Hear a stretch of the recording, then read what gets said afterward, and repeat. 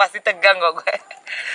Oke, teman-teman, kita sudah kembali di part dulu. yang kedua. Kopinya boleh diminum dulu. Tadi dibuatkan oleh senior kami, Aktor kawakan di Jakarta, yang hengkang dari kelompok teater sebelumnya. Oke, tadi kita udah ngomongin soal perjalanan Mbak Ruth Marini di seni peran, bagaimana dia bisa masuk ke seni peran, kemudian bertahan selama, otomatis udah berapa tahun kamu bertahan di seni peran praktis sampai sekarang? 19 tahun ya berarti? 21, 99 sampai 21 tahun. Hampir 21 tahun. 21 ya. Wow, hampir 21 tahun. Ini seumuran saya ya. Hampir 21. Iya, ternyata orang-orang ini tua sekali. Nah, tua banget. Oke, kita tadi udah ngobrolin soal itu. Terus kita ngobrolin soal bagaimana prosesnya di teater 1, dan kita sudah tahu sedikit tahu bagaimana caramu belajar seni peran dan memahami seni peran, terutama acting realis. Karena kalau di Aku Aktor kan kita fokusnya memang lebih pada acting realis ya, daripada, karena kita berusaha untuk ke film, meskipun kita tetap tidak melupakan teater.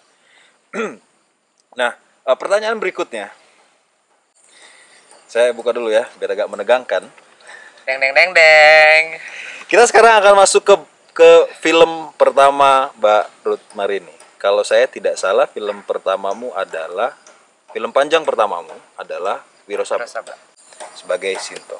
Mungkin sebelum aku tanya bagaimana proses pencariannya, kamu bisa ceritakan dulu bagaimana akhirnya seorang Ruth Marini bisa diajak bergabung di sebuah film dengan produksi Fox International. Bagaimana ceritanya?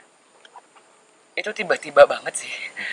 Waktu itu kan juga memang karakter Sinto itu karakter terakhir kan. Dia sudah ada cast sebelumnya yang di casting dan bahkan sudah terpilih gitu loh. Tapi kemudian tak kenapa saya ditelepon sama Happy Salma waktu itu. Teh Happy bilang bahwa Uta ikut, mereka lagi nyari untuk karakter Sinto Gendang. Karena mereka minta aktor monolog perempuan. Nah, jadi Happy kontak aku, lalu pihak Live Like Picture itu mengontak aku ikut casting. Habis itu ikut casting di hari yang sama acting, langsung ya udah main. Awalnya sih gitu aja. Dan langsung keterima. Kalau saya baca berita katanya dalam reading pertama kamu langsung menemukan warna suara si Sinto tuanya. Oke. Kemudian yang mau kutanyakan adalah, pertama, kamu kan memainkan dua tokoh dengan dua rentang usia yang jauh berbeda. Sinto muda dan Sinto tua. Pertama adalah bagaimana caramu bisa menemukan warna suara itu? Kalau di wawancara yang kubaca kan tiba-tiba warna suara yang tertulis, tiba-tiba warna suara itu muncul. Nah, kenapa bisa tiba-tiba muncul? Apa kamu ngambil stok yang sudah pernah kamu pentaskan sebelumnya di monolog-monolog yang lalu-lalu, terus kemudian tokoh Sinto kayaknya cocok dengan tokoh ini, ku ambil bentuk ini? Atau kan kita tidak memungkiri ya bahwa dalam pemahaman acting teater secara umum, ketika kita bilang kamu harus bersuara tua, maka secara otomatis dia pasti akan memilih warna suara agak serak dan berat.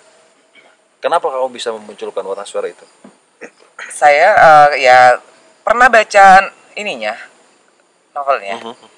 Pernah baca bahwa dia adalah seorang yang eksentrik, dia sakti, kemudian dia juga memiliki tawa yang khas. Ya, saya memang terbiasa untuk latihan vokal sebelumnya memang di luar ini. Jadi ketika itu ya coba-coba aja. Coba pakai yang ini deh. Mungkin ini lebih pas terhadap karakter itu. Karakter yang pada saat itu aku sedikit referensinya kan, cuman itu aja, sakti, tua, usia segini. Dia banyak kegilaan yang dia lakukan, mungkin karakter suaranya seperti ini. Langsung coba situ ya. Alhamdulillah. Langsung ya ini cocok gitu. Oke. Berarti coba-coba awalnya ya. Awalnya coba aja ya ini ya suara yang beginilah misalnya. Oke.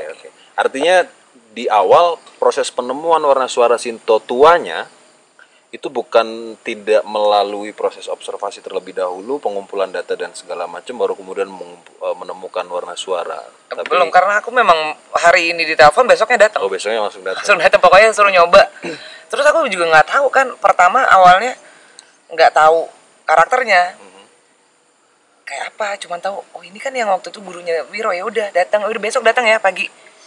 Nah itu ya di rumah sih, tapi cuman sebatas nyari gitu aja, tapi belum riset terlebih jauh terhadap karakter si Sinto. Ya udah datang aja, ya udah coba Bismillah deh. Gitu. Artinya memutuskan warna suaranya secara umum aja dulu. Umum dengan aja data dulu. yang kamu punya. Umum aja dulu. Umum aja dulu. Ketemu warna suara itu. Warna suara itu kayak mungkin ini pas, ternyata pas, lalu baru setelah itu.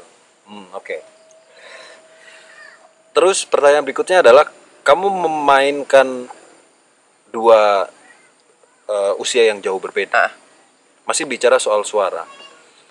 Dalam proses ketika kemudian akhirnya kamu keterima di film Wiro, apakah warna suara itu kemudian kamu berusaha mencari datanya agar tidak sekedar nempel sebagai bentuk, atau apa yang kamu lakukan?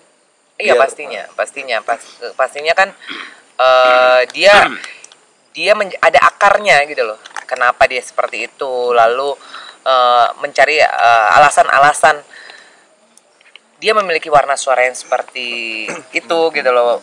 Mudanya saya harus juga menentukan seperti apa kan, agar ketika dia tua itu bukan semata tua gitu, sementara mudanya itu beda gitu loh. Kan ada riwayatnya gitu, ada sejarahnya kan, maksudku.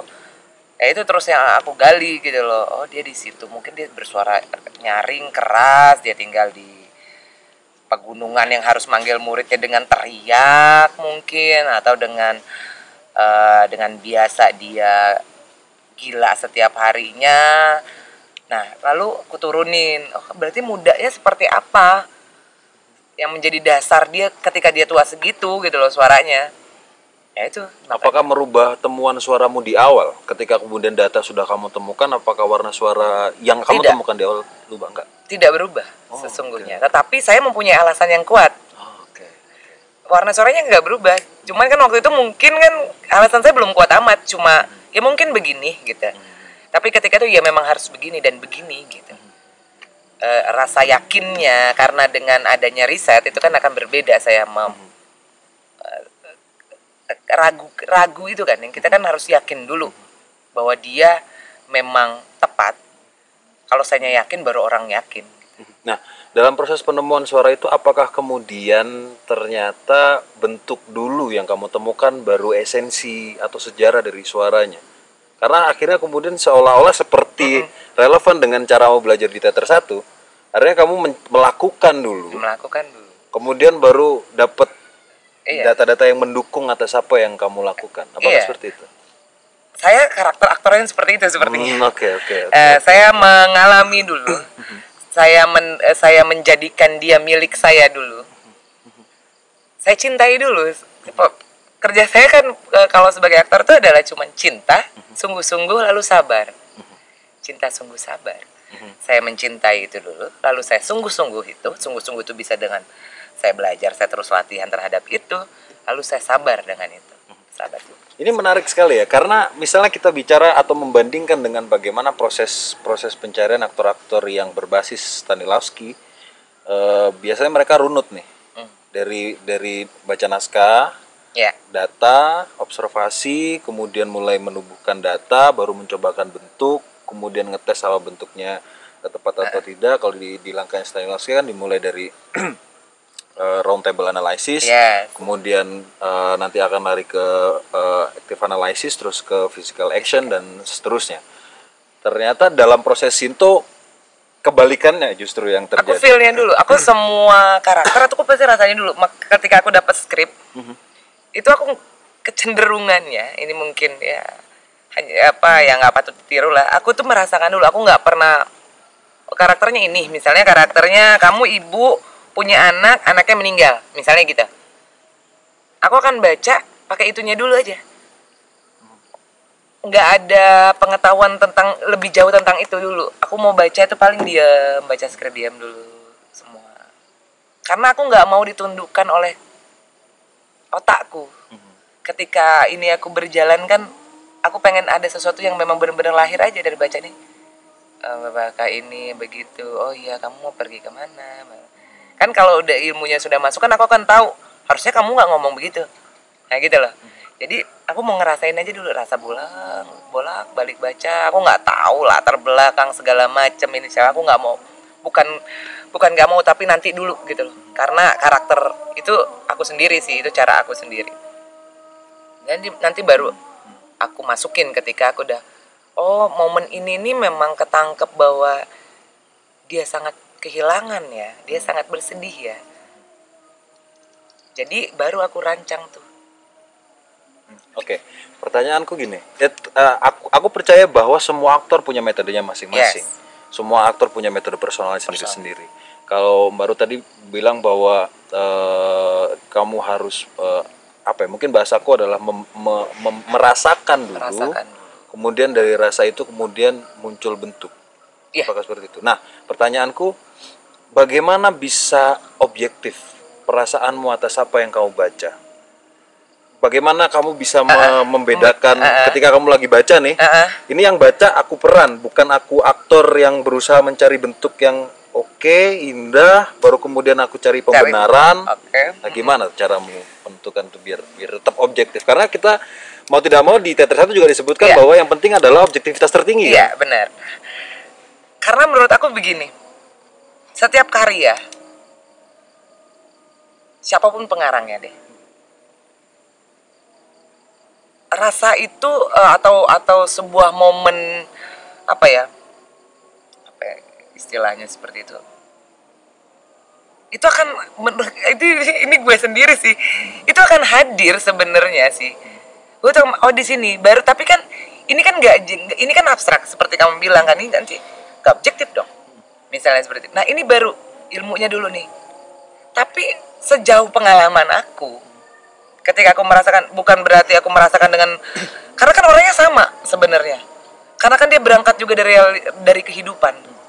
Teks-teks yang diangkat semua apapun itu kan berangkat dari kehidupan juga, maksudnya dari realitas, dari manusia juga yang kemudian hadir di dalam teks itu, dan yang memainkan juga tetap saya sebagai seorang manusia kan. Apa yang kemudian pernah ada dalam diri saya, baik itu pengalaman, baik itu bebas deh mau pengalaman empirik atau apapun itu kan juga menjadi modal bagi saya sebagai seorang aktor. Itulah kenapa aktor itu harus kaya batinnya, karena tidak akan pernah jauh tidak akan meleset lebih jauh. Cuma kan itu abstrak. Nah untuk kita kita memperkuat alasan itu, gue dapatnya di sini. Coba deh kita analisis, dan tepat memang di situ jadinya gitu loh, berdasarkan ilmunya. Misalnya kita analisis dulu semua, per karakter, udah dapet semua nih teksnya keseluruhan, super objektifnya apa, lalu super objektif adegan, lalu super objektif karakter. Kita ketemu ya memang di situ titiknya, karena pas gue baca kok di situ agak, nah misalnya seperti itu, kayaknya di sini deh super objektifnya. Tapi kan kita harus cross check terus menerus kan, itulah kenapa kita harus bersabar. Jangan keduluan memutuskan. Tetap kerjanya kan jadi itu. Tapi ketika saya rancang dulu, saya rancang, karena saya tidak merasakan apa yang ada di situ, berarti kan bisa luput menurut saya gitu loh. Kan kita ngerasain dulu, oh ini maunya gini loh kayaknya, masih kayaknya. Lalu kita berilmu di dalamnya. Apakah kamu tipe aktor yang instinktif?